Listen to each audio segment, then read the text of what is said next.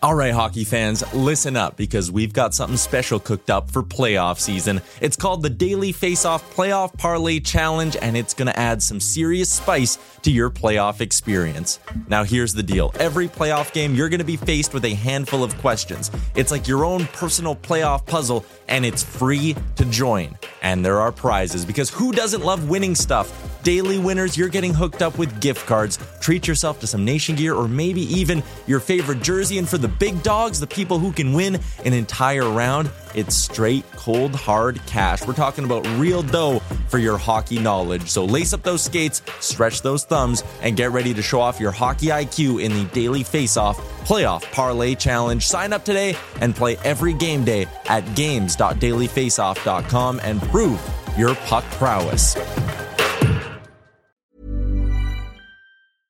Ready to pop the question? The jewelers at BlueNile.com have got sparkle down to a science with beautiful lab-grown diamonds worthy of your most brilliant moments. Their lab-grown diamonds are independently graded and guaranteed identical to natural diamonds, and they're ready to ship to your door. Go to BlueNile.com and use promo code LISTEN to get $50 off your purchase of $500 or more. That's code LISTEN at BlueNile.com for $50 off. BlueNile.com, code LISTEN. Hiring for your small business? If you're not looking for professionals on LinkedIn, you're looking in the wrong place. That's like looking for your car keys in a fish tank.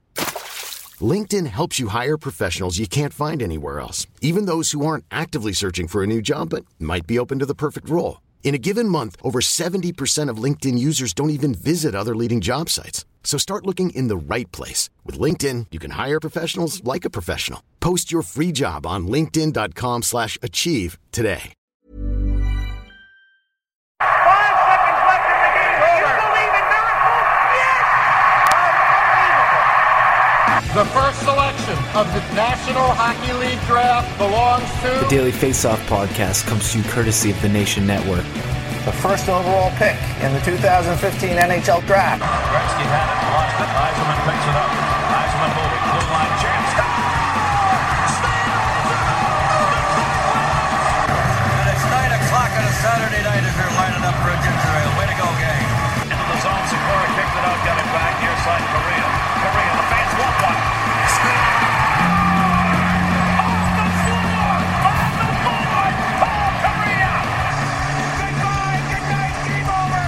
Daily Face-Off. The Daily Face-Off. The Daily Face-Off podcast with your host, Brock Seguin.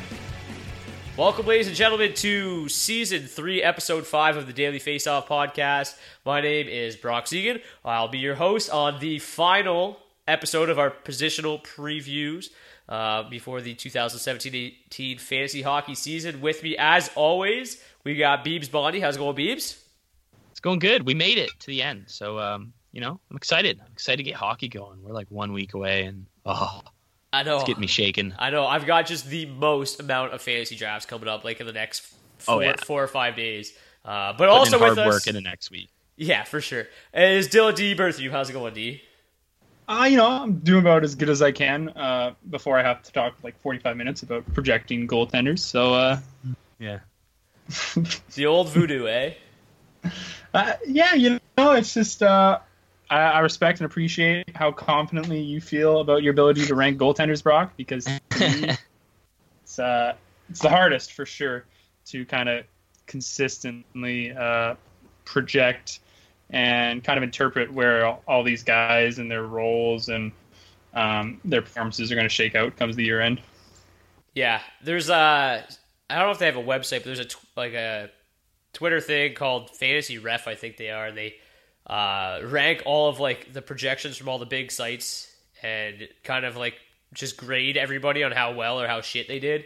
And I think I was like 6th overall last year, but I was number 1 in goalies. So I mean, either I just got super lucky, or I know my shit, or I'm just a voodoo master. Yeah, you're coming in just flexing, eh? Like you're ready to go. Yeah, trying. Your confidence could not be higher. D's rattled my confidence a little bit when he's looked at my top 10, and I've been getting some flack on Twitter about some of my goalie rankings. So either I'm going to end up coming out of this looking like a genius or just a complete asshole. So, maybe not an asshole, but just not number 1 goalie guy anymore. Yeah. So you're going to lose that status in your belt. So just losing the belt, eh? But before we get into it, I just want to talk to you guys quickly about what do you guys think about the new layout? Oh, beautiful. You know, it's been a while since DFO's gotten a facelift, and that was a surprise for me. I didn't know you were really gonna do it. You didn't warn us. That was a nice little thing to wake up to. I think it was Monday morning there, but I like it. It's smooth. Yeah, it was. I think it looks awesome. Sorry. I think I sent you a screenshot at one point. D, it was like, how do you like this? You're like, okay, looks good. And then I'm like, yeah, I like it. And then they launched it. I'm like, damn, I was fired up about it. So, but it's funny. Like a lot of the things, like I put my 2 cents in about what works and what doesn't and stuff. But there's a lot more intelligent people that are behind like the whole design thing. And as soon as it gets launched, everyone's praising me, and I'm like, I didn't do shit. Like, they've incorporated a lot of my ideas and stuff, but I'm not the one behind the rebuild per se. But it was always like, Brock, great work, Brock, you're the best. I'm like, yeah, thanks, boys. I'll take all that credit. So. Yeah, I thought you did do the coding. You didn't? No, I don't code. Not often. Very fooled us. Yeah, very minimal coding experience. By minimal, I mean none. But you guys ready to talk about goalies or voodoo? Yeah, as ready as I'll ever be, and that's not very ready.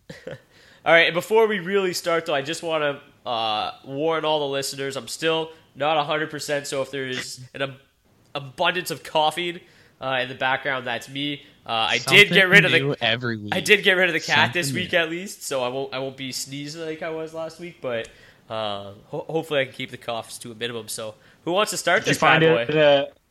Wait! You got to update the listeners on the cat, man. Made it such a big deal last episode. Where's he at? So we found its mom.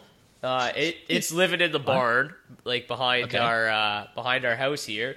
So some mother. So we put it back in the barn with its mom after a weekend away, and the little bastard came back today. We wake up, Rose goes to leave work, and as she's backing up, I just see this cat jump out from the bottom of her car and just take off. I'm like, oh, so it's still trying to live in her car, probably because you gave it like a 5-star treatment, so it's like taking weekend trips now. It goes sees mom for the week, grinds for the week, and then it's like, you know what, I'm gonna go see them. And they give me like the sweetest pillows and food and milk and whatever the hell else you gave it, probably chips and stuff. Yeah, he's talking how good the fantasy hockey conversation is. He just loves it. Yeah, peeping in for the goalie episode. He knew we had one coming. Just a massive hockey fan. But okay, who wants to start this bad boy? You do. You love goalies. You're the guy. All right. So, my 1 through 5 first. Yeah. All right. Yeah, well, we'll start. More confidence in you. All right, I'll be the leader of this bad boy here. So number 1, I got Braden Holtby. I think that was a fairly easy pick. Aside from the fact that Washington seems to not quite have the exact high-end talent that they've had in years past, they should still be a really good team. Holtby's led the league in wins leads the league in wins over the last 3 seasons. He's recorded 40-plus wins in each of those years, which is just sensational. First in shutouts, second in goals against, and save percentage over that span. So pretty hard to argue against Holtby going 1 or 2. The one thing for sure you can look forward to is 65 starts on a powerful offense. He just does it all. So Holtby's my clear number 1. Price, I got number 2. 5th in wins, 6th in goals against, and tied for 7th in save percentage last year after an injury-plagued year. So not the elite numbers that he posted 2 years prior, but still really, really solid. He's clearly one of the top 3 netminders in real hockey. And even if the Canadians have some deficiencies, whether it's up front or on the back end, I think Price will help to kind of cover up some of those deficiencies. Should still push for a ton of wins. He should see a ton of starts. Al Montoya is a pretty nice backup option, but you're looking at 65 starts for Price, 35-plus wins, so pretty safe number 2 there. Number 3, I have Matt Murray. 2 Stanley Cups in 2 seasons is pretty impressive. His numbers and trophies, I guess, speak for themselves. The one thing that has me more interested about Murray than some of the other netminders, I don't think he's really the greatest goalie in the league. I think he'll have kind of middling goals against his save percentage numbers, but he has a legitimate chance to lead the NHL in wins because of how good the Penguins are going to be yet again. And he's good enough to, post 40-plus wins, and if you're getting 40-plus wins, you tend to not care too much whether, even if his goals against is maybe in the 240s or something like that. I think if you get 40-plus wins out of him, you're laughing. Number 4 for me is Devan Dubnyk. Since joining the Wild in January 2015, Dubnyk is second in the NHL in wins, save percentage, and shutouts, and tied for third in goals against average over that span, which is nothing short of spectacular. Has absolutely no competition for starts. He's going to be a workhorse yet again. I'm going to talk a little bit more in depth about Dubnyk later in the show. And number 5, another workhorse, Cam Talbot, led the league in starts last year. I think he had 73, which is insane. Could very well lead the NHL in games played again this year. The Oilers are a better team than they were last year. They could very well win the Pacific Division this year. So, I think that you could make a case that Cam Talbot could lead the NHL in games played and wins for the second straight season, which makes him a pretty safe top 5 option for me. I think realistically, I would probably, if it came down to me actually drafting a team, I think I would probably go Holtby, Price, Dubnyk, Talbot, and then Murray. But I know the viewers love W's and they love the Penguins. So I think Murray's a safe option, but if it was my team, I don't really like the Penguins. I'd probably bump him down to number 5. But Beebs, who do you got 1 through 5? First off, I got to mention hilarious because I have workhorse written right beside Talbot and workhorse written right beside Dubnyk. And nice. That's the exact word that you use. So, we're in the same spot, but I actually had a relatively similar top 5 here. Number 1, not Carey Price. Whew, thinking about last year. Right. I think you could kind of toss him up, but it's just the team in front of Holtby. I like Washington's chances to put up maybe 10, 15 more wins than Montreal this year. Just that, and then the defense in front of Holtby, I like a little bit more than the defense in front of Carey Price. Number 2, Carey Price, though, obviously he's elite, and he goes on these stretches where he just looks like you can't beat him at all, and when you have him in those weeks, it's pretty hard to lose some goalie weeks, so he definitely deserves that second spot. Number 3, I had Matt Murray too, and I was I wanted to put him further down just because he hasn't proved that he can last 60, 65 starts yet. But, he hasn't had a season since 2013 in Oshawa where he hasn't put above a .920 save percentage, and that's across the AHL and the NHL and the OHL. Which the OHL is a high-scoring league. Obviously, that's 4 years ago, but still, this guy has proven he can stop pucks at every level, and I just could see him carrying that over. And again, like you said, Pittsburgh's a great team in front of them. I like Letang being healthy at first. If Letang goes down, then that kind of hurts Murray's value a little bit. But if he stays healthy, we're not even going to pretend. Did you guys see what happened tonight in their preseason game? No, no. They trip on his. Like when they were introducing the starting lineup or whatever, like on the Jumbotron, they had him as Ryan Letang. Like I don't know how that happens. Like not just Ryan. You don't played it for a while. Yeah, that's so that was the running joke on Twitter tonight. It was like he wasn't out for that long. So then I think I quote tweeted and I was like, well, hopefully Ryan stays a little bit healthier. That's what I was gonna say. Maybe they thought it's like a good omen. Like we'll change his first name. Chris is bad luck. Maybe Ryan's his middle name or something. Yeah. He's one of those guys. He's going with it. Super not French, though. But number 4 here, I got... He'll be Stanko Ocho next year. Yeah, not a bad call, if he gets hurt again. But number 4 here, I got Cam Talbot. I have him and Dubnyk kind of... I have these as the tier 2 kind of goalies after the top 3 there, but again, if you get any one of these 5, they're a great number 1. Cam Talbot, for me, I like the team in front of him instead of Dubnyk. This is a lot like the Price Holtby situation. And the 7 shutouts last year was something that really stood out for me about Talbot. I could see him, doing that again, and that's great value. I see him standing around his career average of about .920 save percentage. And if you could get that, he's going to win you a lot of games, and he's going to play a lot of games. It's great to have a goalie like this where you could just slot him in and kind of sit back and not worry about him at all. Yeah, before we get to D there for a second, you mentioned tiers there, and I think for me, those top 5 are like a tier in their own, and then the rest of after that, that's kind of where the second tier starts. I think those top 5 are a little bit in a league of their own. I know D might have something to say about that, though. Yeah, I had, so you guys, so 5 is Holtby, Price, Murray, Dubnyk, Talbot, right? Yeah. Yep. So I had Talbot and Dubnyk switch, but yeah.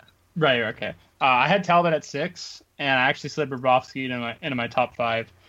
So I guess I'll start with him. I had Bobrovsky at 4. He was awesome last year. He led the league in save percentage and goals against. Career high 63 games played and eclipsed 40 wins for the first time in his career. Consistency has obviously been an issue in the past. You know, he's kind of been known to have an up year and a down year, but his down years, you know, haven't been as bad as some people might believe or kind of remember. And his performance struggles over his career have generally spawned from injuries and kind of not being able to stay healthy and get his game going in the net. He was obviously able to avoid any major injuries last year. Still had some minor bumps to battle through. But at the end of the day, he's got a career 920 save percentage. There's no reason to believe he shouldn't be a top fantasy goalie again this year. I couldn't drop him out of the top 5. I'll work backwards, I guess. I got Dubnyk at 5. You guys talked about him a lot. Plenty of job security. Should make 65 starts if he's healthy and have a real shot at 40 wins. He's been up and down as well in recent years, not to the same degree maybe as Bobrovsky. He was obviously very good last year. But even his offseason 2 years ago, you know, he posted a 918 save percentage, still slightly above league average. And he's shown the ability before to plus 925, 930 plus, which are super elite numbers. So I kind of feel good having him in the top 5, knowing that if he does start to struggle, he'll be given every opportunity to kind of figure it out. And then 1, 2, 3, I got Holtby, Price, and Murray. Holtby, Price, you guys both covered. To me, Holtby was the no-doubter number 1 pick. He's got 3 straight seasons of 60 starts, 40 wins, at least a 922 save percentage. And there's really no reason to believe he won't deliver on that again. Really as safe as they come when it comes to a goalie of this top-tier caliber. I'll skip over Price since you guys talked about him a lot already. And I will talk about Matt Murray a little bit more because I think I'm a little bit more highly on his skills as an individual, I guess, than you two are. More just in love with the situation around him. Yep. So, you know, it is a super limited sample size, 60 games in his career, 60 starts anyway, equates to what's normally basically a normal starter's workload. But in those 60 games, he boasts a 41, 12, and 5 record, 925 save percentage, 232 goals against. Just phenomenal. There's obviously some risk investing this highly in, you know, such a young and relatively unexperienced goaltender, but he's got, you know, as much of a firm handle on the number 1 job as any 23-year-old that really ever has. And he's got the luxury of playing on what was the highest scoring team in the league last year. So again, you know, just 23 years old. He's the only guy in this tier that to me really has the possibility of improving on what he did last year. You know, at least from an individual performance standpoint. So it's crazy. To me, he's already got the potential to be a Vezina candidate this year. And he could potentially get better. And, you know, you guys already made such a big deal about where he's at in Pittsburgh and how big of a boost that is to his fantasy value. So I love Murray. I think he could potentially be the number 1 rated fantasy goalie by the end of the year. But still, that optimism isn't enough to put him over Price or Holtby. Yeah, they're just a little bit safer picks, but the upside for sure with Murray is pretty much undeniable. Yeah, and I mean, we talked about it before, how like at the, you know, kind of the earlier rounds of the draft, you want to play it. Obviously, you want to maximize your value, but you're also trying to avoid the bus early on, because that's, you know, that's really how your fantasy team goes south in a hurry, I guess. Yeah, the one thing before we carry on through the rest of our top 10s here, I kind of was looking at and noticed in the last couple of days is that it seems to be that there's like a ton of parity across like a lot of these goalies this year. It seems like there's a lot of guys that are very similar in similar situations, and you can kind of, it's like, to me, I've never really been a guy who reaches for goalies in the early rounds. I kind of tend to wait a little bit and play with maybe, you know, 3 number 2 options opposed to having a really stacked goaltender. But this year especially, I think, is a year you can kind of wait and just pick up 2 guys in the middle rounds that are going to be really solid. You know what you're going to get out of them instead of spending those early picks, because I just feel like there's so much depth at goaltender this year. And it's not just deep, it's just a lot of quality. There's about 15 to 20 guys that you know are going to get like 60 starts, and they're going to be really good options. Yeah, for sure. But having the... Sorry, go ahead. Sorry, no, yeah. No, I just think that's, you know, why we'll see such a discrepancy between some of our top 10s here, because it was hard to sift through, and like you really could make an argument for a particular guy being anywhere from 8 to 15 or however. Yeah. I think like now like those top 5. I mean, like me and Beebs have the same one. You bumped Bobrovsky up there. Again, I'll talk about him a little bit later. But yeah, like now 6 through like 15 almost literally could be anybody. Oh yeah. But for me, number 6 is Jonathan Quick. I know D won't be particularly fond of this pick, but I'm not even particularly fond of it. This ranking does scare me a little bit. The Kings might not be as solid defensively under new head coach John Stevens as they were under Daryl Sutter. But Quick, last year the injury was obviously a rough way to start the season, game 1 of the year. But he did come back to finish really strong with a 226 goals against, a 917 save percentage.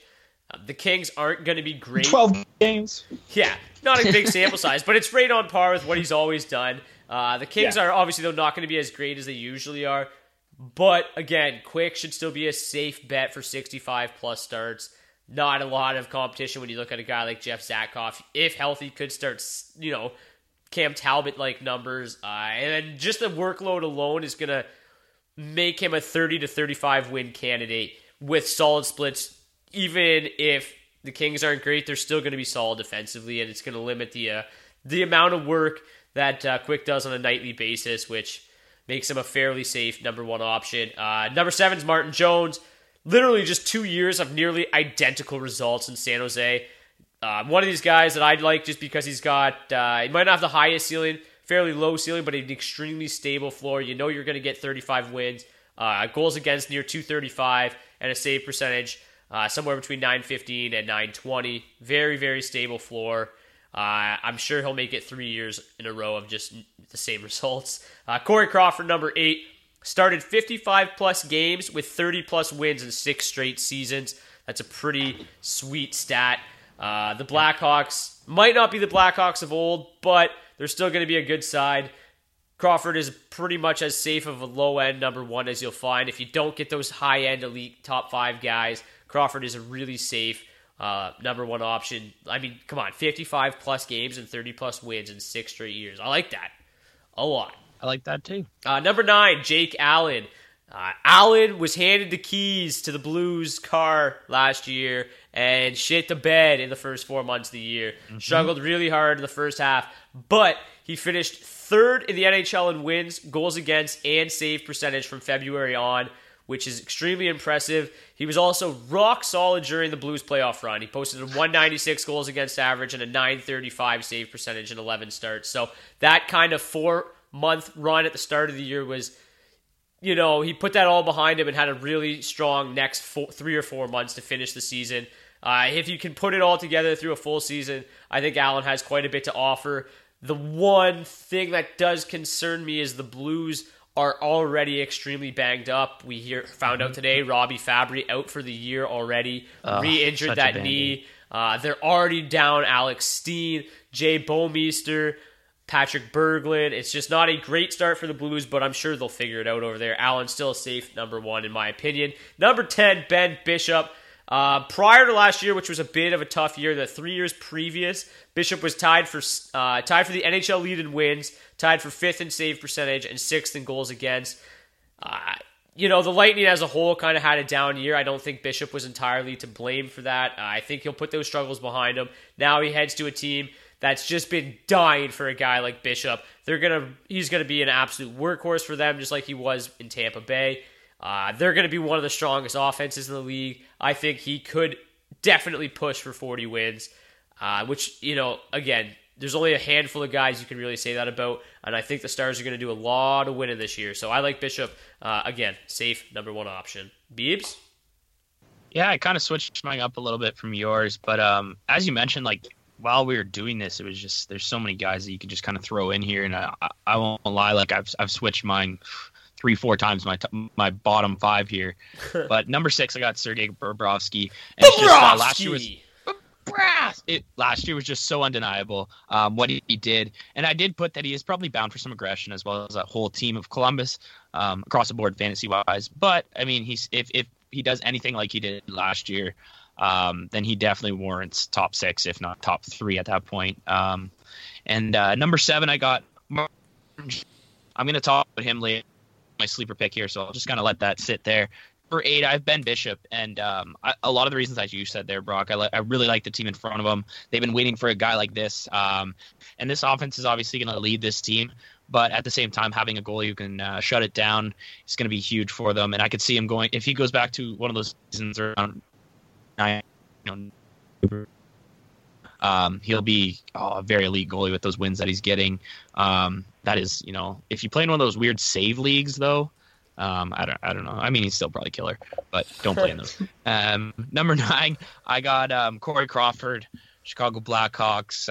Every year, Crawford's steady. He manages to stay healthy, and he normally manages to get quite a few wins and shutouts in the process. Crawford's always just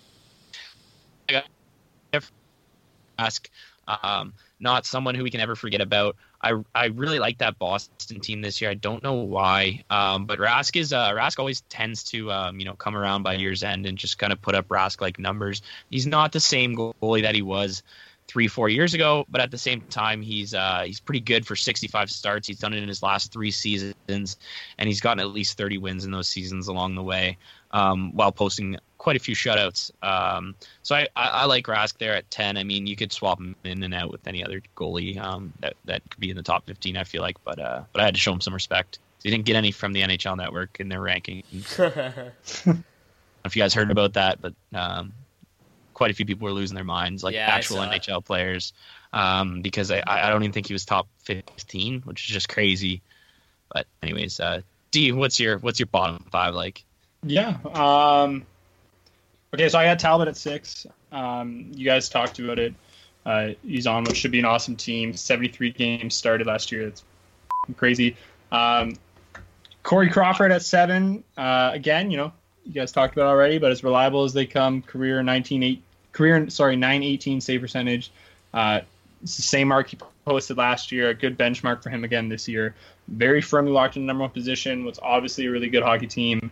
The only problem is Blackhawks and Quenneville don't tend to work their starters as often over the course of regular season as most other teams do. They kind of take like a Penguins-esque approach on keeping their goaltenders fresh for the playoffs. It's unfortunate for Crawford, and it's ultimately what's probably limited him over the last 5 or 6 years from that elite fantasy potential, and kind of just kept him hampered in the second tier here. But nevertheless, it must be working keeping him fresh because, like Brock said, 6 seasons of 55 starts and 30 wins. Yep.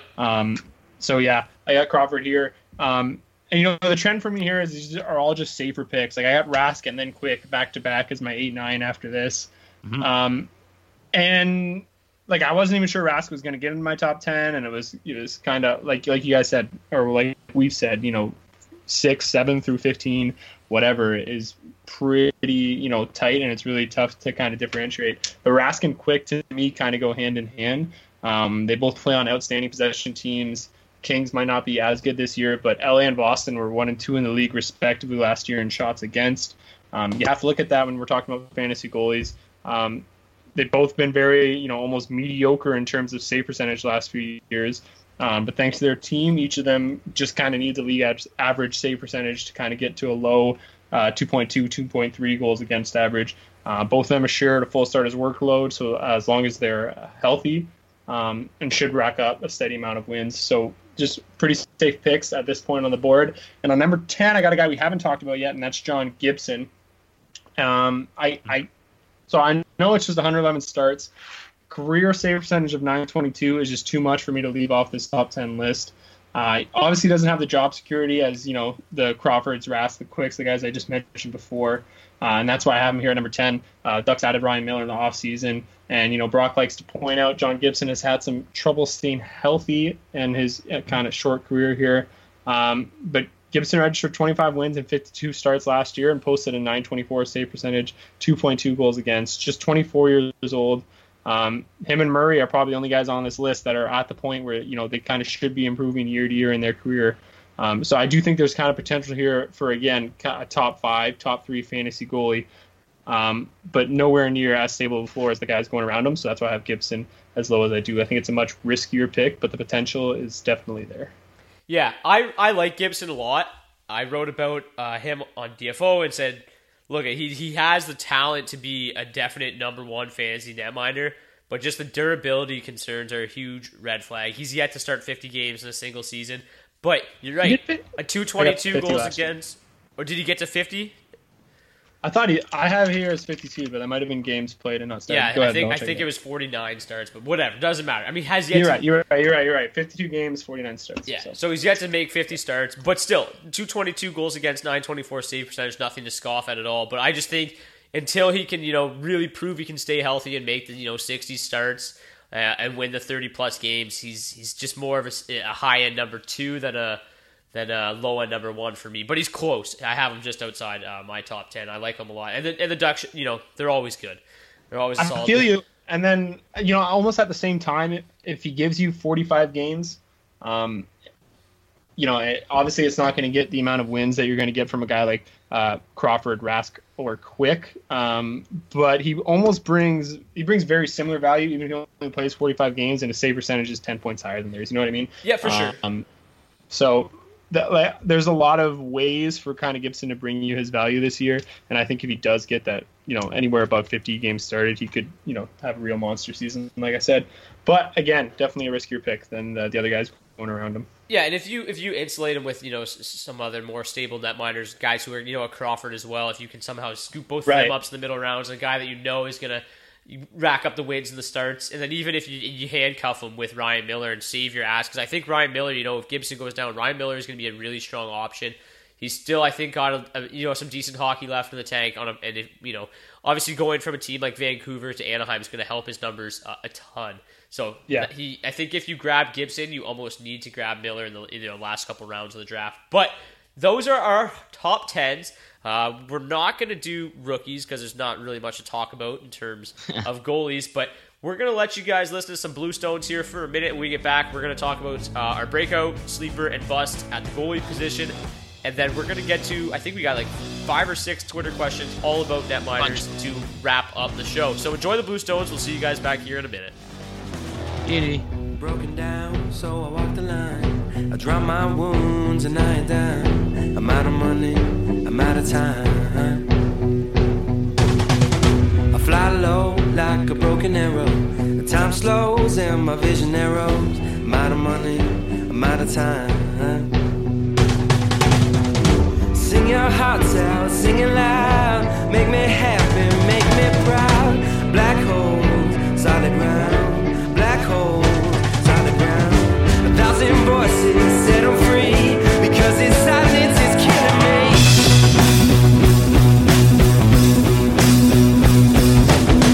I feel alive beneath the rubble, a wretched soul in a sea of trouble.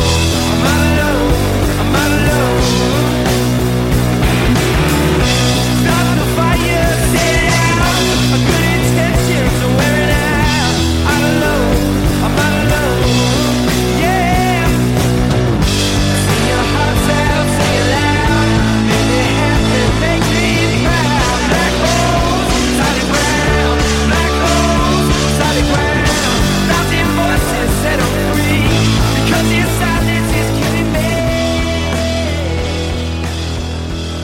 Welcome back to Season 3, Episode 5 of the Daily Faceoff Podcast. We are talking goalies today, and if you guys didn't like our top 10s, you're sure as shit going to love our breakouts. And D, I know you've got a good one lined up, so let's have it. This breakout is Brock approved. It's always good when I'm on the same page as Brock when it comes to goaltenders. Mm-hmm. They're few and far between. It makes me feel just a little bit more reassured. Scott Darling, 64 career games spread across 3 seasons as the Blackhawks back up. Scott Darling has posted a .923 save percentage.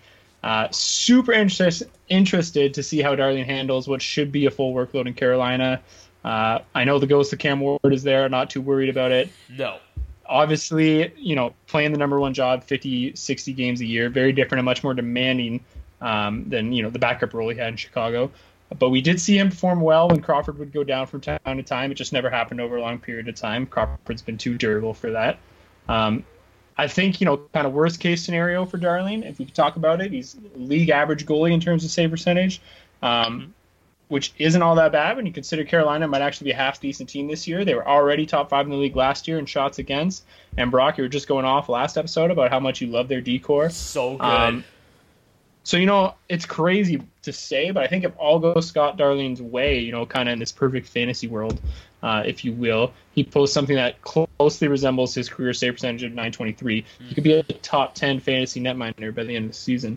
And it's a lot to like and a lot going for a guy who's currently getting drafted in the 11th round of Yahoo Standard Leagues right now, according to their publicly available ADPs. 22nd goalie off the board as far as Yahoo's concerned, which is just it's crazy to me. We talked about how deep the class is, but still, I was looking on it, man. There's some guys above the list who don't nearly have the upside or even the job security that Darling has at this point, or I guess the assumed job security because we've never really seen him play a game. But Scott Darling, I like him. Yeah, I honestly would have ranked Darling higher. My only concern with him is just Cam Ward. I know he's not good anymore. But I have a hard time believing they're not going to throw Cam Ward out there for like 25, 30 games. That's the same idea scared me. I think I projected Darling for 52 games and Ward for 30, which I think would be a massive mistake. I think you got to try. The one thing, obviously it's all just going to kind of depend on the flow of the season. If Darling comes out and he's just fantastic and Ward shits the bed, I think that then it immediately shifts to maybe 65 starts for Darling. So I like where he's being drafted right now. I think is a little bit low. Maybe a couple rounds earlier, I would definitely be taking a chance on him because I still think even with those 52 starts, he's a solid number 2 option. And like you said, lots of upside to be a number 1. I mean, we saw him post 39 wins over 65 starts in 2 years, or 3 years, as Crawford's backup. And like I said, the Hurricanes, baby, look out, they're coming. They're going to be a playoff team. And it's all going to be because of Scott Darling. Yep. But Beebs, who's your breakout? My breakout is, and this one kind of hurt to pick, but Antti Raanta out in Arizona. He finally gets a starting job with the Desert Dogs. But I kind of chose Raanta just because this is someone who's being taken 164th in Yahoo leagues right now. For those of you who do math better than I do, I feel like that's outside of 12 by 12 or like a 12-man or 10-team league. I don't know. Either way, he's being taken at the very end of drafts. And this is someone who, with this, he kind of has, I think he does pretty much have a lock on that starting job right now. There's really only Louis Domingue who's battling him for that spot. And I think Arizona by now knows what they have from Louis Domingue. Not a lot. Yeah, no, not quite a bit, or not a whole lot. But he's taken over for Mike Smith, as we know, who had a super long tenure there. But he's finally going to get a chance to just show what he can do across a full season. Last year, across 29 appearances, he put up 16 wins and 4 shutouts. With if let's say he gets 60 appearances next year, that's 8 shutouts and 32 wins at that pace, and that's a pretty nice. It's a pretty nice third goalie if you have that rostered. He also did it to the tune of a .917. I don't know why I'm losing words here, but yeah, that was his save percentage. That's also his right around his career average, and across just about 100 games, which is a decent sample size for him. Again, the workload might be a lot for him with this young Arizona team, but it's definitely a team where they've improved on the back end. We saw him pick up Jason Demers last week, and as we mentioned in our last podcast, very nice trade there. I do think that the defense deserves more respect than they're going to get. And I do think if you're strapped for goalies at the end of your draft, Raanta could be someone who can, be a nice surprise. I have him as a goaltender 3 who can jump up to maybe even a goaltender 2 if he performs like he has in the past as a starter out there. Yeah, so I completed my series today of guys that I looked at Yahoo ADPs and cross-referenced them against my rankings and wrote about 15 guys that were going way, way later than I think they should be. And Raanta definitely made that list. He's, like you said, currently the number 30 netminder off the board. He's going behind guys who are obvious backups like Antti Niemi and Peter Budaj. Doesn't make a lot of sense to me. Even Michael Neuwirth, who, he's probably going to split. Like, we almost can guarantee he's going to split time with Elliott, where Raanta is going to be the surefire number 1. I like Raanta a lot. I think he's a definite low-end number 2 option as it is and has the ability to move up. I think it's obviously we're going to see his splits take a hit. I think he posted 225, 226 goals against last year. I think we could see that easily jump up to, somewhere between 2.6 and 2.7, which isn't ideal, but I think he's still going to see it. It's similar to what Mike Smith did for years. You put Smith in your lineup, and he didn't win a ton of games, but he could maybe win 30 a year. Did have a great goals against, but had like a ridiculously high save percentage because he was a good goalie who just faced a shitload of shots, and then like 3 were bound to go in every night. So I think that we can expect to see a little bit of the same thing from Raanta. But again, like you alluded to, Beebs, they improved a lot. They've got a lot of young talent up front. That blue line, they shored up that blue line real nice this summer. So I think that they're going to be a much improved team, and Ranta's going to help a ton. For me, there's a lot of sleepers on Arizona this year, but big time. Sorry to cut you off. Which is weird. Like I never thought I'd be even saying that, but I've fallen in love with the Coyotes a little bit this summer, and they're becoming our Buffalo. Yeah, I think I might be a little too high on them. Like I was probably with Buffalo before, but hey, we got to give credit where credit is due sometimes. And for me, my breakout is Andrei Vasilevskiy.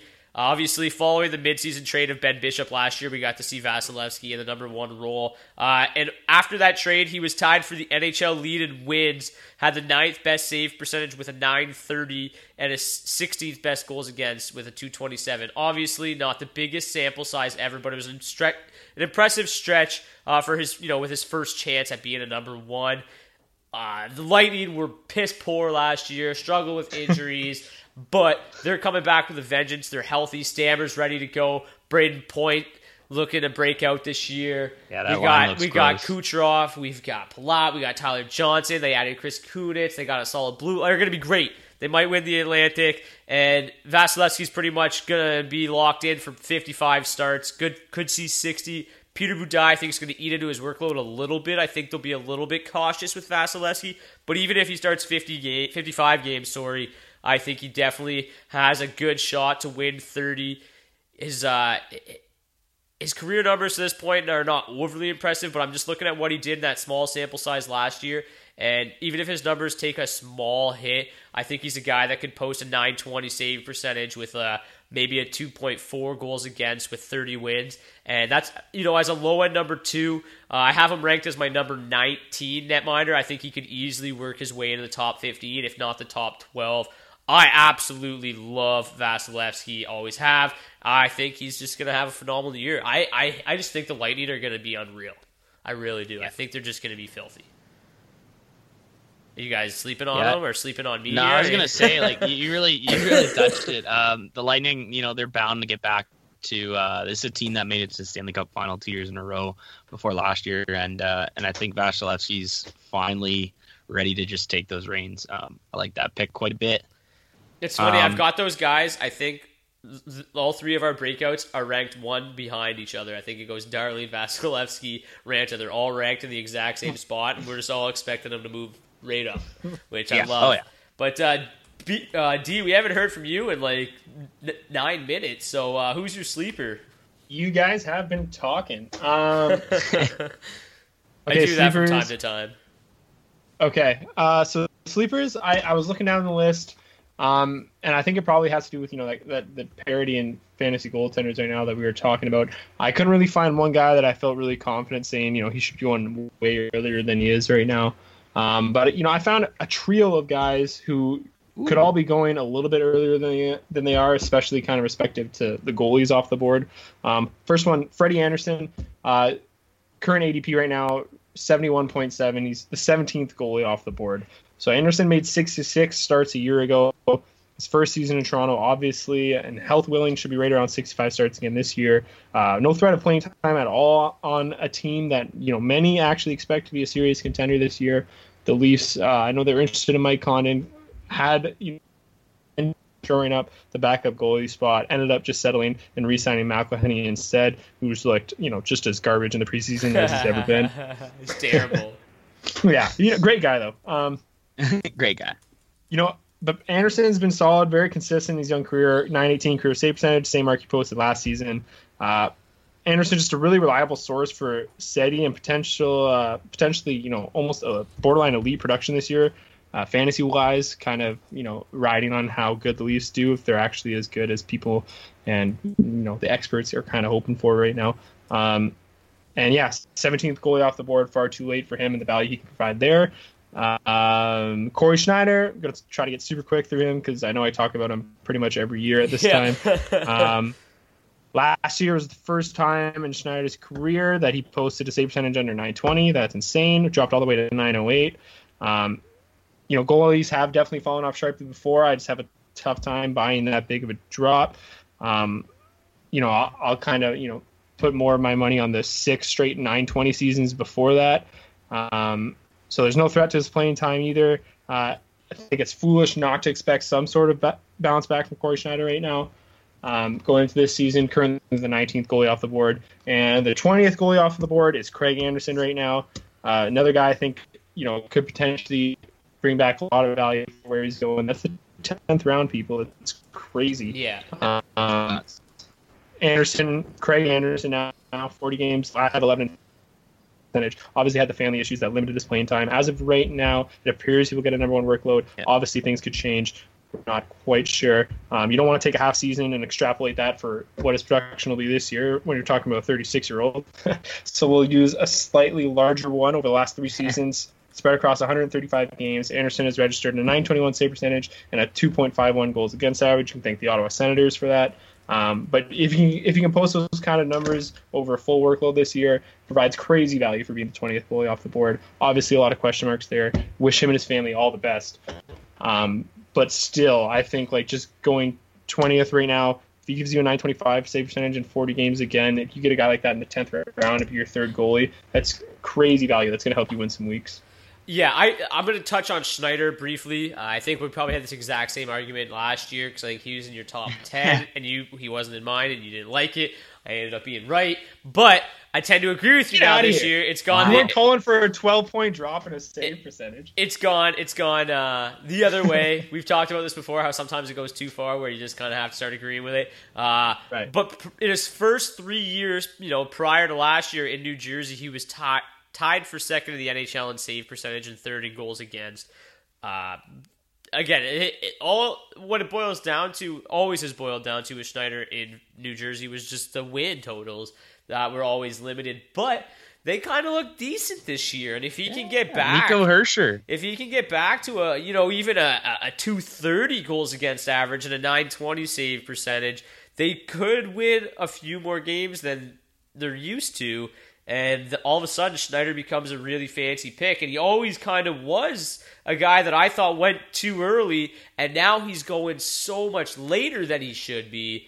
I like it a lot. Anderson, I was a big Freddie Anderson fan when he was in Anaheim. I thought he should have been the guy getting all the starts. And then they just dealt him, which I thought was ridiculous. And then now he plays behind one of the best offensive teams in the league. I like Freddie Anderson a lot. I hate to say it. And Craig Anderson is just honestly one of the biggest beauties around. So I love all three of those selections.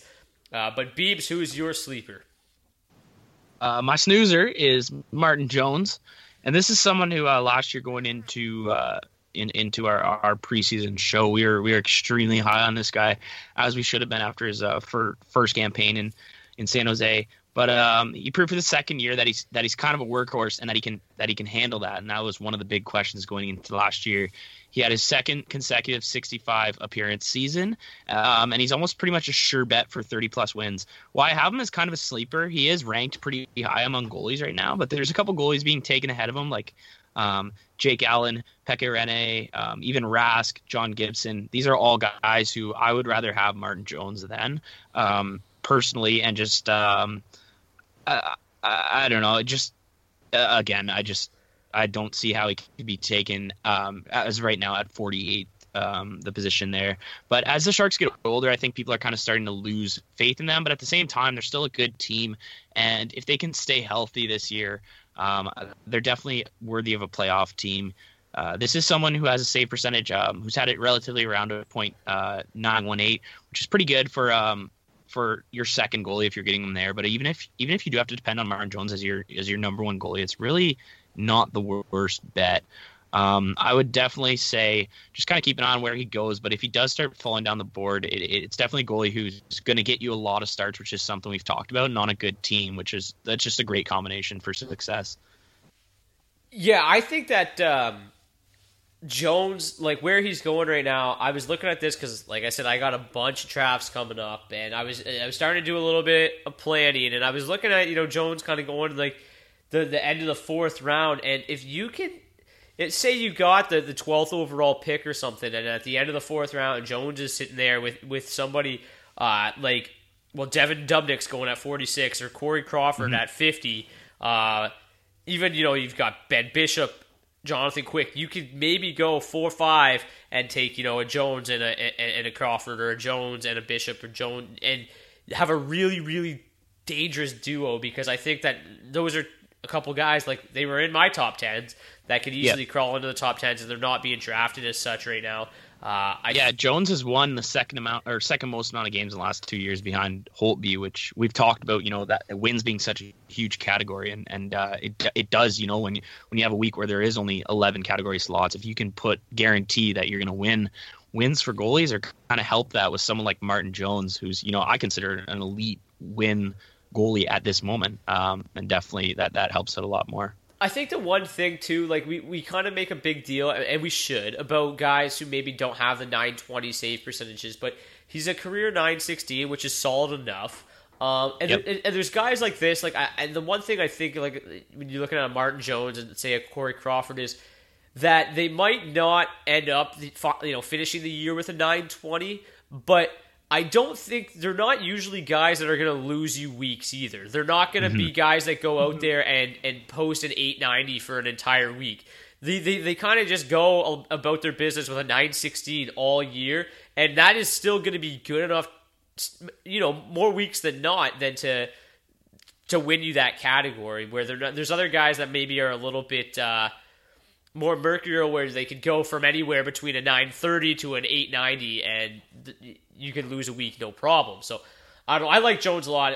I would not be letting him drop as far down as he is right now. I know you're going to talk a little bit about Pekka Rinne later, so I'm not going to touch on him too much. But my sleeper, again, we've talked about this guy already quite a bit, but it's Devin Dubnyk. He was also a part of my first part of the article of guys that were going way later than they should be. Currently, he is he's got a 46 ADP, so right around the end of the 4th round, which I'm not a huge fan of. Like I said, ranked second in the NHL in wins, save percentage, and shutouts, while also being tied for third in goals against since joining the Wild. He's basically been a top 3 netminder since January 2015, and now all of a sudden he's like the 10th, 11th, 12th goalie off the board. It just doesn't make a lot of sense to me. So if you can draft Dubnyk as the 10th goalie, and he ends up just doing what he's done for the last couple of years, and can be a easy top 5, could definitely be a top 3, you've got an absolute steal. And the Wild did nothing but improve this offseason. I think the Wild are going to be great again. They're going to score a ton of goals.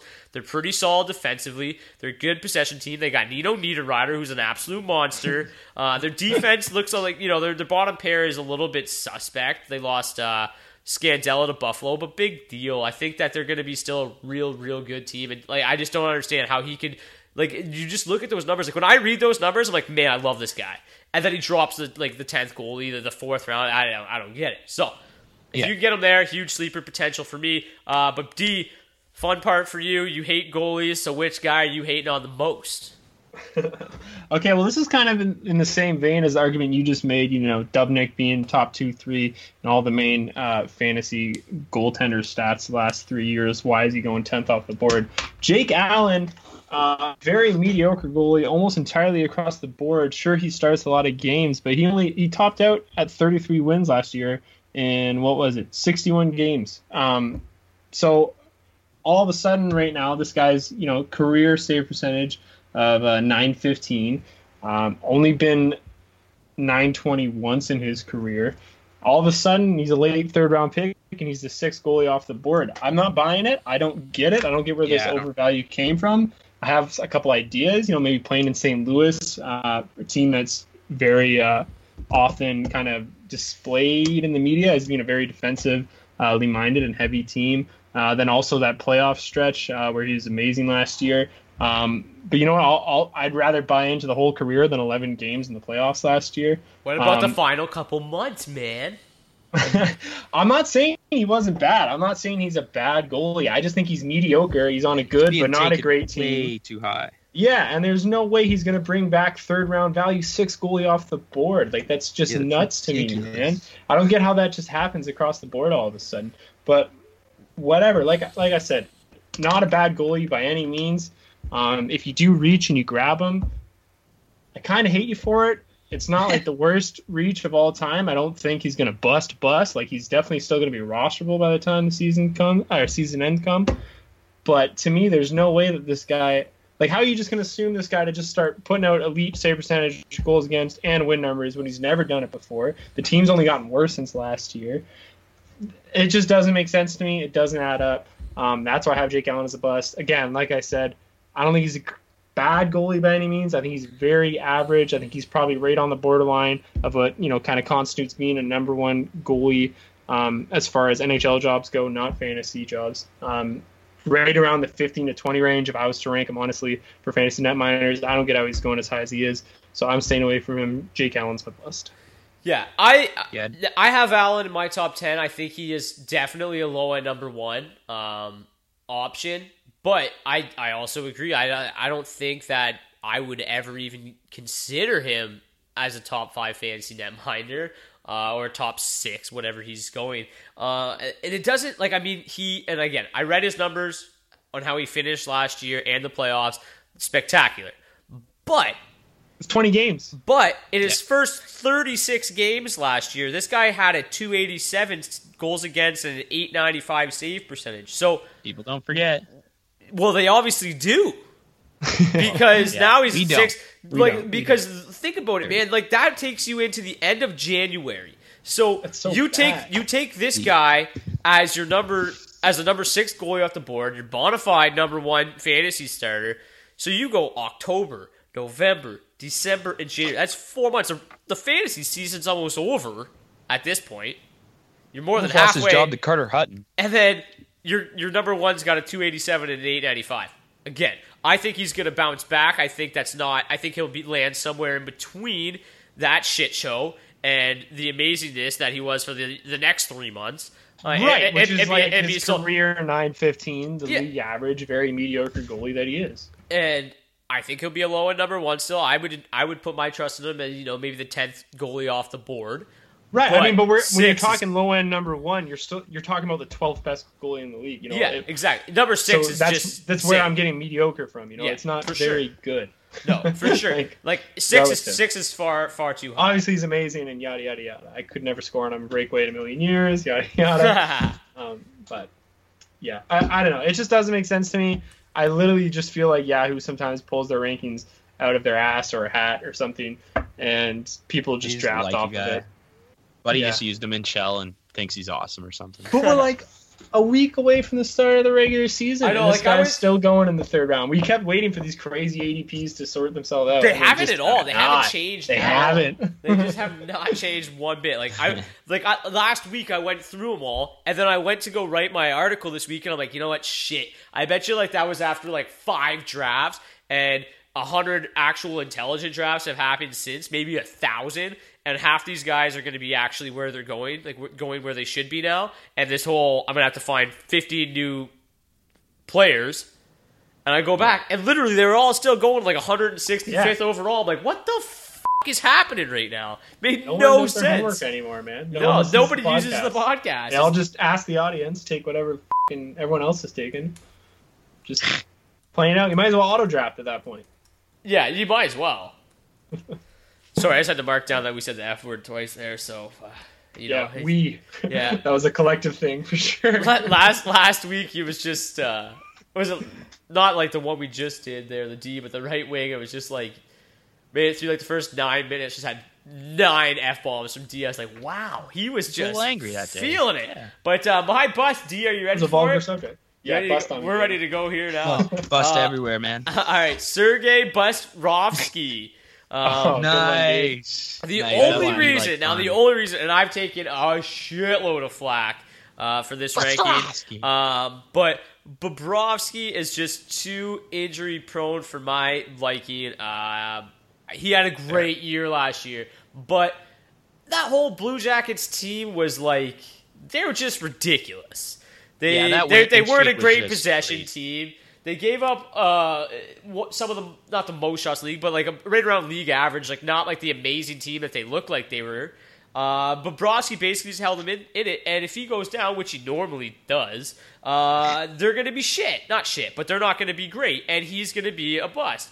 Right now, he's getting drafted as the number 4 goalie off the board, ahead of guys like Cam Talbot, who we saw start 73 games last year.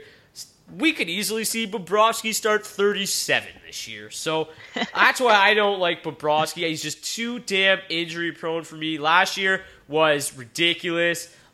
We saw Price do something similar like 3 years ago, just have a ridiculous year, gets hurt the next year, not crashes, but comes back down to earth like he did last year. I think Bobrovsky has a good chance to finish the year in the top 10 for sure, maybe even top 5. I think if I had to rank them in terms of actual goaltending ability, I think Bobrovsky would definitely crack my top 5.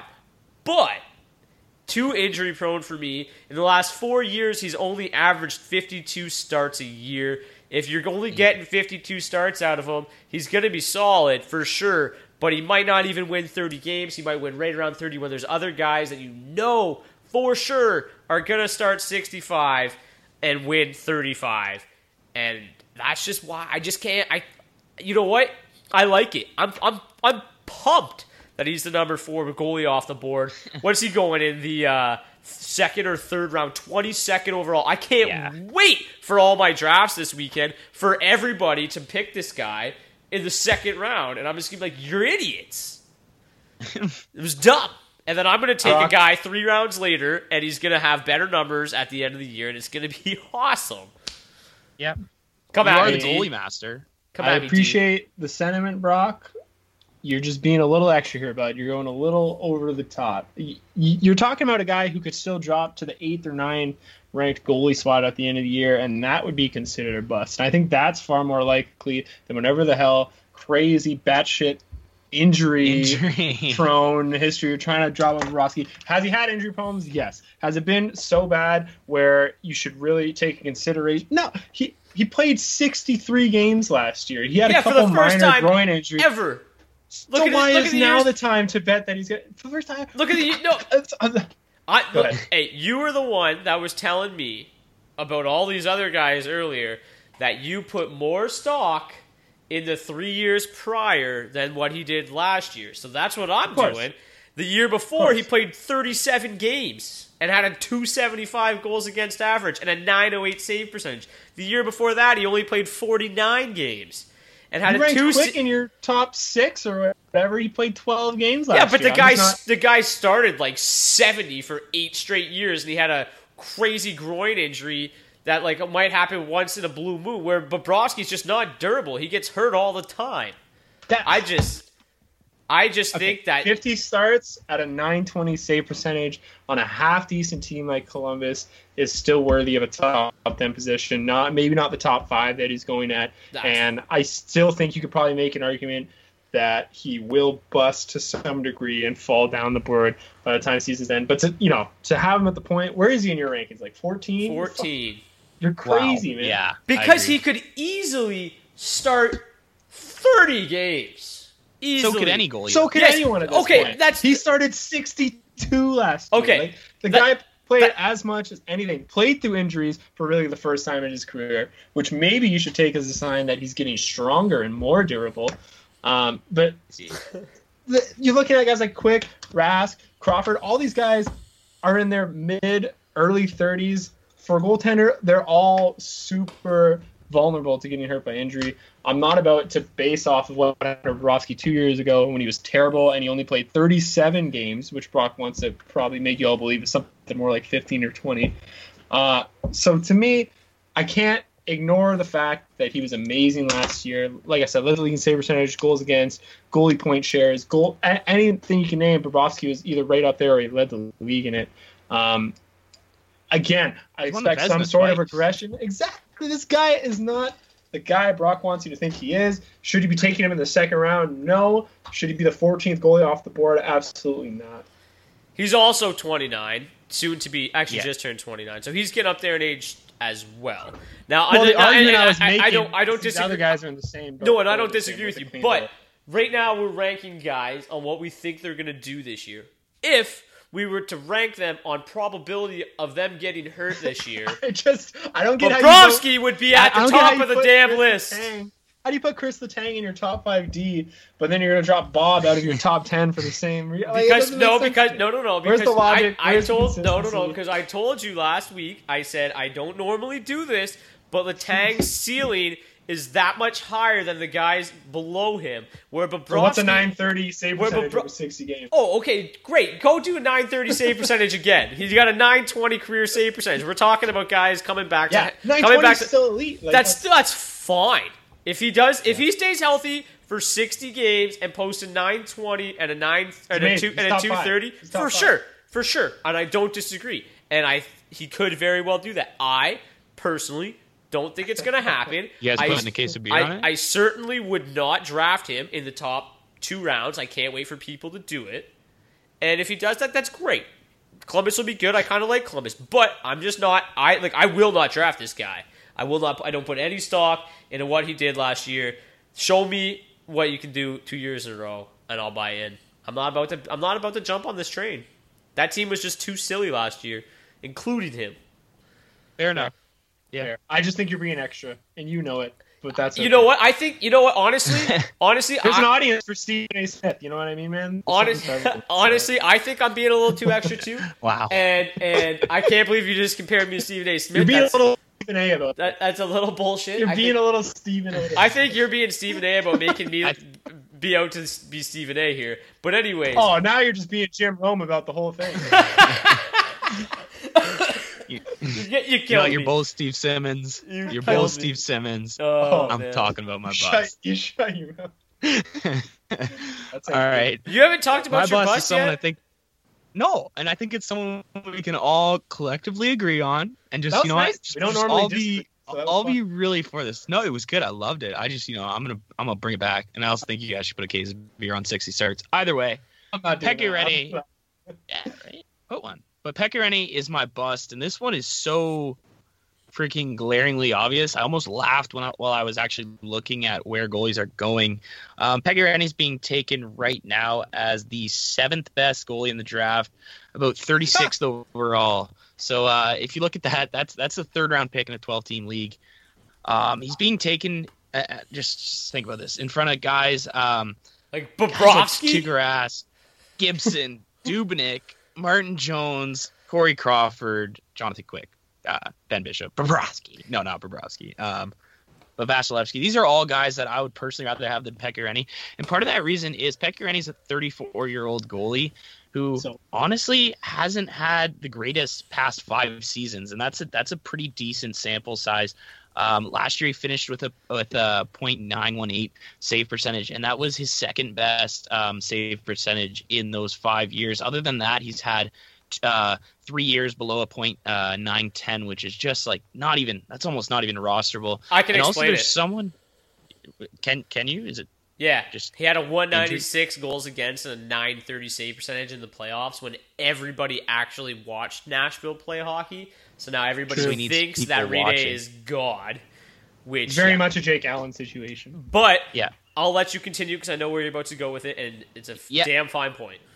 UC Saros, is that where we are going with this? Exactly. Because UC Saros is he's the goalie of the future in Nashville. We saw it last year with him already. People debating, is this guy the starter? I know people were messaging us, not as much as other goalies, but just kind of questioning us. Is Saros going to take it? Just when Rinne does look bad, he looks bad, and Saros has proven that he's a good enough goalie to be able to take that reign. I could see Rinne and Saros almost getting getting split starts by season's end. And if this is the goalie you're taking as your number one goalie, you can't afford to be getting, only 40 starts and at a 915 save percentage. That's not what you need from your number one goalie.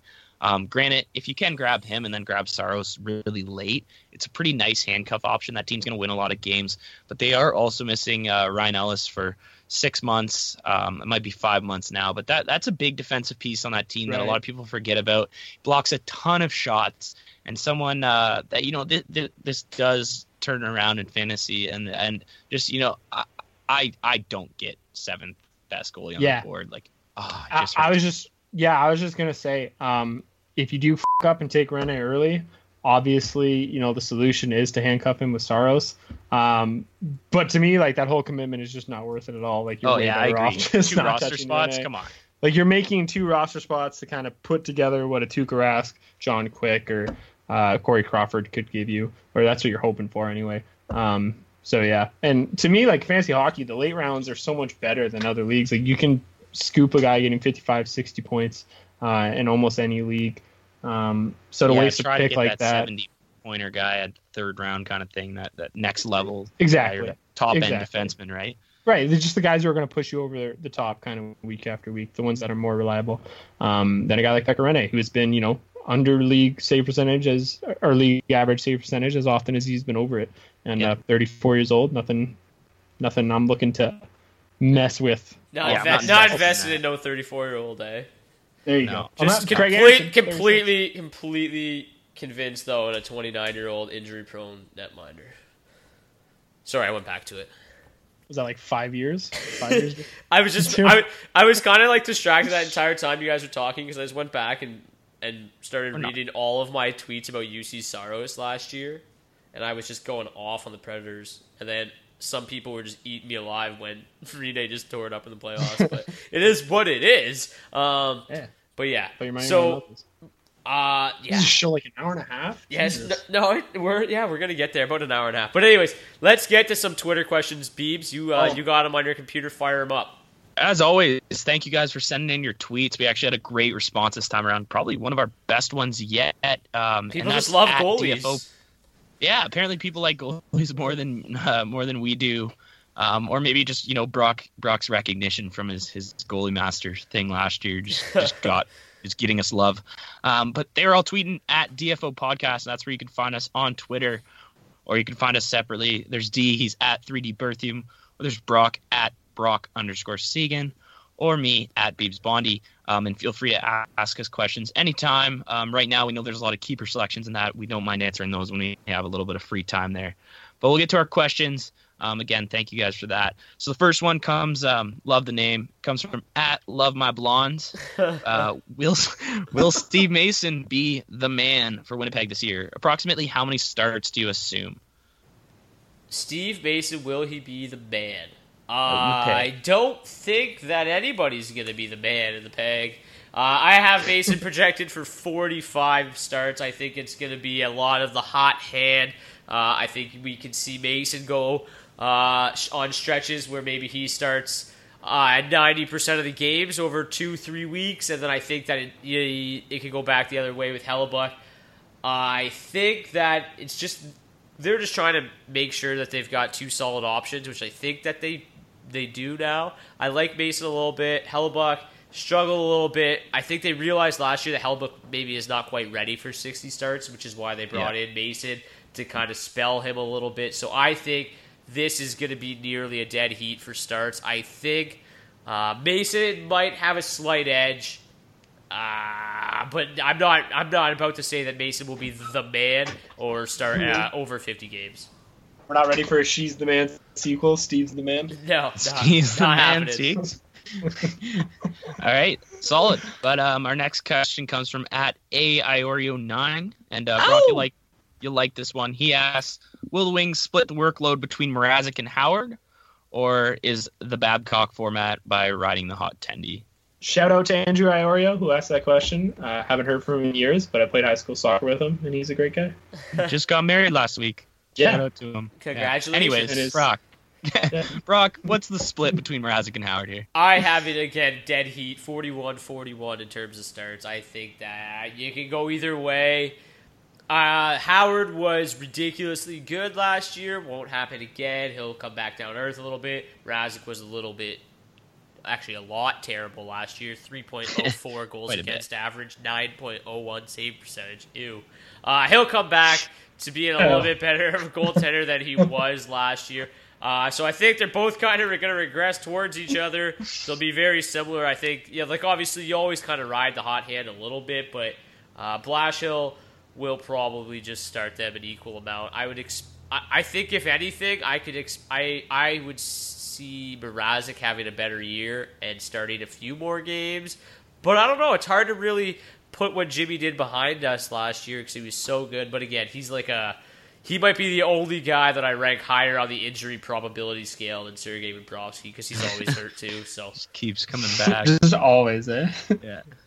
Stephen A. All right, Smith. and keeping to the theme of Detroit goalies, kind of. This is less a fantasy question, more just a jokes question. But this comes from @ChicaBen or ChicaBen. Either way, he asks, "How come we can't have another Hasek?"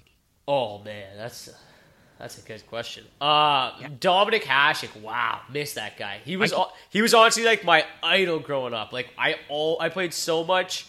What's it called? Mini sticks as a kid and just flopped around like I was flopping a Dominator. around. Yeah, the closest we got was like Tim Thomas, maybe. Yeah, that's no. Hasek came from a time in a world where technique, at least for goaltenders, wasn't really a thing. And he kind of made his own way. Came over with NHL when he was in like his 30s, and he was just a god. He was a god. I love so him. No, I don't think we'll ever see anyone else like Dominic Hasek. As much of a joke as this question might have been, you won't get past a Pee Wee coach with the goaltending style that Hasek took to the Hall of Fame. Wait, so we'll never see anything. I think the question was actually, will we ever see anyone like Hasek? I think he meant like the helmet, because we haven't seen him rocking that weird bucket. Did Osgood wear a different one, or was it not just a player cage? With the, it was similar. It was similar, but it was Hasek had that long was really mangled. Yeah. It was weird. Tim Thomas was real though. Yeah.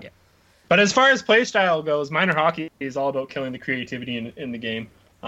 So no, we'll never see another Dominic Hasek past Pee Wee hockey. Well, the one thing too that I was going to add into it is why we won't see another Hasek is because it's not even just killing the creativity in Pee Wee hockey, but it's all goalies now are just monsters. Like they're just huge dudes that take up a lot of space. It doesn't leave a lot of room for the smaller athletic guys. So that's exactly. You won't see. You might see a Hasek-esque play. No Arturs Urbas? No, that's who I was just gonna say too. I had to get it in first. Dude, my one PlayStation handle one time, like when back in like NHL 2014, like my online handle was just Arturs Urbas. It was the best. I couldn't even believe it wasn't taken. I was so pumped. I feel like Pride the and joy thing of Latvia. Present day is Jonathan Quick to Hasek, right? Yeah, like just small and athletic. Well, Tim Thomas, when he was... he's not in the league, though. He's present day. Like current. Right. Yeah. I mean, I guess. He's pretty close, though. And he bears, like, a lot of parallels, not just, like, his whole career ending, too, right? Thomason breaking the But anyway. So much parallels. Yeah. Second last question here, though, from @Go22RD. Yeah, I always struggle with that. Beerbot. Yeah. It's our boy Beerbot. But he asked Smith to Ranta this year and next. Who are you boys taking? Love the podcast and keep up the good work. So appreciate that love, Beerbot. Yeah, and if you drop a compliment in with your question, you are sure to get on the show. Yeah, that's a bonus. Yeah. And if you have the 280 characters, if you're one of those special people, you're definitely getting on. Definitely getting on. You're what's pushing the show to an hour and a half right now. Ranta, right? Ranta Smith. Yeah. Oh, man, this one's tough. I've always liked Mike Smith for whatever reason. Mike Smith, nice guy. I think I would probably, if it was a 1 year thing and I had to just, take a gamble this year, I think I might take the risk on Ranta, as my number 2/3. But the safer pick is Smith for me. He just saw like so many shots in Arizona, and he played pretty well. And then now he goes to a team that has one of the best blue lines in the league. They give up the 8th fewest shots per game last season. He's gonna go from just seeing an abundance of shots to like significantly less shots. And this is the type of goalie that they've been lacking since like Mika Kiprasov retired. We're really reaching back into the depths of hockey right now with Dominic Hasek and Archer Zerbe and Mika Kiprasov. But I think that Mika. Even if Arizona is improving and they might be an even better team next year, I think Calgary's blue line's there to stay for a couple of years. They got a young core up front too. I just think Smith is the safer. Like if I had to pick a keeper between the two of them, I would Smith by a hair for me. Yeah, and finally, our last question, and we kind of mixed one here. So we got a question from @RB8829, and we also got a question from @AVG Exotic, and it's Greiss or Halak in New York Islander town. That's the first part. So Brock, I'll let you just fire that one off quick. Greiss or Halak? I give I don't know. Neither? Yeah. Well, Halak just got shunned and then came back and was great at the end of last year. Yeah. Greiss is just... Yeah, that's what I was going to say. Greiss was the opposite. Greiss was awesome. He was like 920 save percentage through the first 3 or 4 months last year. And then, struggled a little bit, and then that coupled with Halak's strong play saw him the lost play time. So that really just tells you we have no idea what's going to happen. It's probably going to be whoever performs down the stretch. I don't know. To me, like, Greiss is easier to reserve to the backup role because that's what he's been doing for 15 years. It's easy to paint the 3 months that he had of high performance as an anomaly, which is probably was. So I might lean Halak. Yeah, exactly. But at the same time, you can make an argument that Greiss is way more durable than Halak. Yada yada yada. So to me, it's really a toss-up.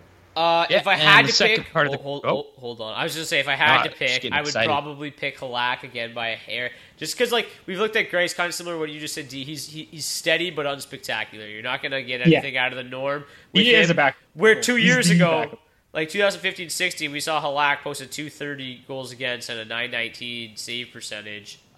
Still got it. So I think he just has a higher ceiling. If like I had to pick one on draft day. Halak. There you go. Yeah, I wouldn't want either of those on my fantasy team. No, please no. Listener. Certainly wouldn't want to handcuff them. I'll tell you that. They should both be on the waiver pool come the end of the draft. I like people that draft those guys though, because those are the guys that use DFO religiously. Yeah. Get them out of there.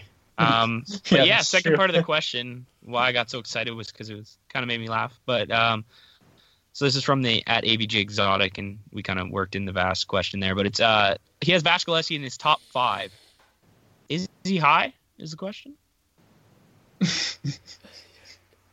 Yeah. I mean, like, we talked about Vasilevskiy quite a bit on the show, about maybe might just be optimism. Yeah. Like, I think he has number 1 goalie upside. I think top 5 is shooting for the fucking moon. Yeah. So super high. Right, the guy is so high. But, like, because he's not only hoping for the best for Vasilevskiy, you're hoping for, like, best case scenario from the Lightning as a team as well. And you're hoping for regression from those other top 5 guys. Like I said, just don't. Maybe he's just high on optimism. Maybe that's the other guy. We love the optimism. World you can imagine where. No, I don't know. Top 5. That's fucking hard, man. Yeah, top 10. Top 10. Well, the other guy's question that you were kind of trying to bring into it was from B8829. His was, can Vasilevskiy crack the top 8? And that, I think, is a little bit more doable. But even still, I think for sure Vasilevskiy can be a number 1 this year. Top 8, I mean, that's high-end number 1 talent. I think he can get there. But I'm leaning more... Yeah, I think everything has to go right in Vasilevskiy land, man. Like, it's just...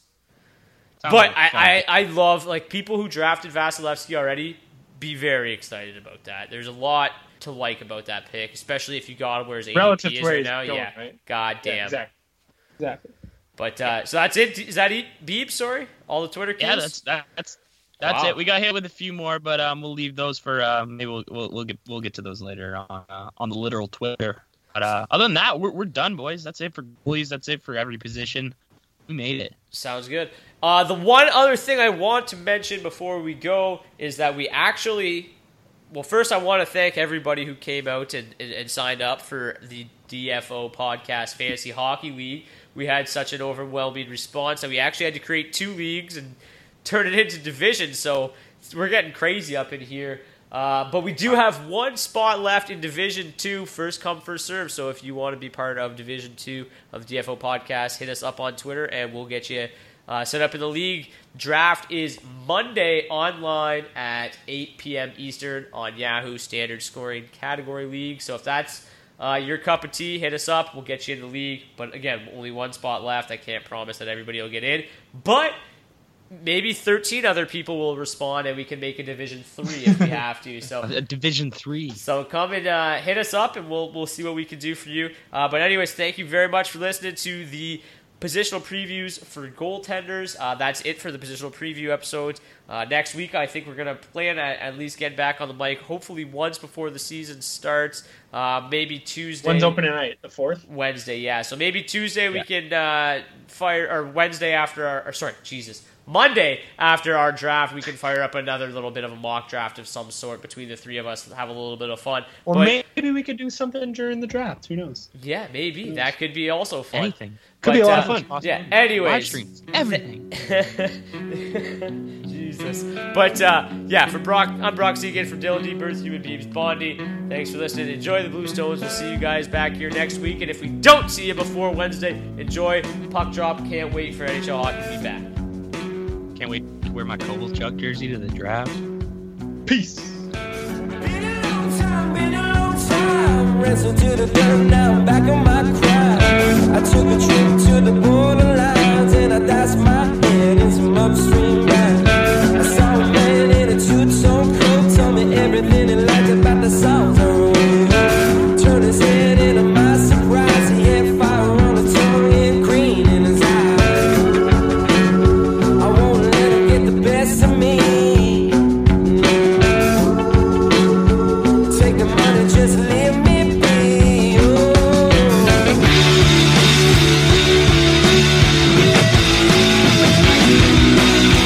Hey, I've been rolling with the punches. Hey, I've been rolling with the punches.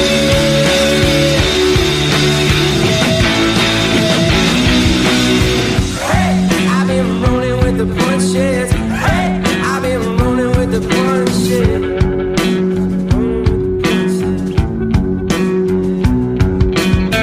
Been a long time. Look into my eyes, tell me what do you find?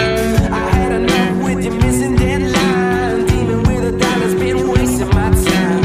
Send him back to his fiery hole. Take him to the cleaners with a soda brimstone. And tell the rest of your hungry dogs that I got a new weapon just to rule them out.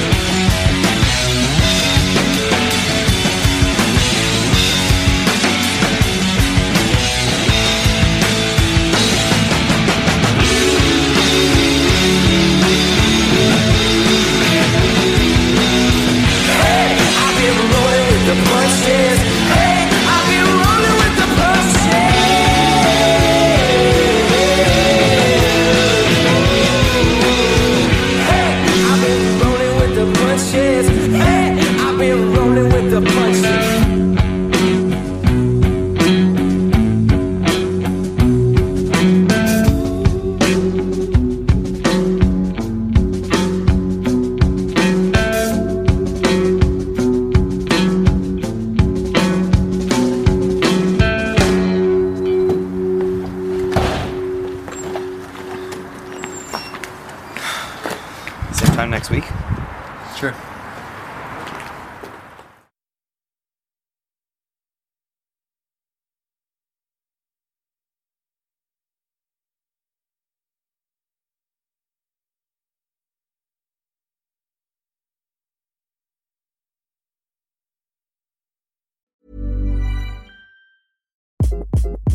Hi, this is Craig Robinson from Ways to Win, and support for this podcast comes from Invesco QQQ. Invesco QQQ is proud to sponsor this episode and even prouder to provide access to innovation for the last 25 years. Basketball has had innovations over the years, too. We're seeing the game played in new ways every day. Learn more at Invesco.com/QQQ. Let's rethink possibility. Invesco Distributors, Inc. Hey, it's Danny Pellegrino from Everything Iconic. Ready to upgrade your style game without blowing your budget? Check out Quince. They've got all the good stuff, shirts and polos, activewear, and fine leather goods, all at 50 to 80% less than other high-end brands. And the best part? They're all about safe, ethical, and responsible manufacturing. Get that luxury vibe without the luxury price tag. Hit up quince.com/upgrade for free shipping and 365-day returns on your next order. That's quince.com/upgrade. Ever catch yourself eating the same flavorless dinner 3 days in a row? Dreaming of something better? Well, HelloFresh is your guilt-free dream come true, baby. It's me, Keke Palmer. Let's wake up those taste buds with hot, juicy pecan-crusted chicken or garlic butter shrimp scampi. Hello Fresh. Stop dreaming of all the delicious possibilities and dig in at HelloFresh.com. Let's get this dinner party started. When it comes to your finances, you think you've done it all. You've saved, you've researched, and you've invested all that you can. Now it's time to take those investments to the next level by using the brand behind every great investor, Yahoo Finance. As America's #1 finance destination, Yahoo Finance has everything you need, whether you're a seasoned trader or just dipping your toes into the market. Join the millions of investors who trust Yahoo Finance to guide them on their financial journey. For comprehensive financial news and analysis, visit yahoofinance.com, the #1 financial destination, yahoofinance.com.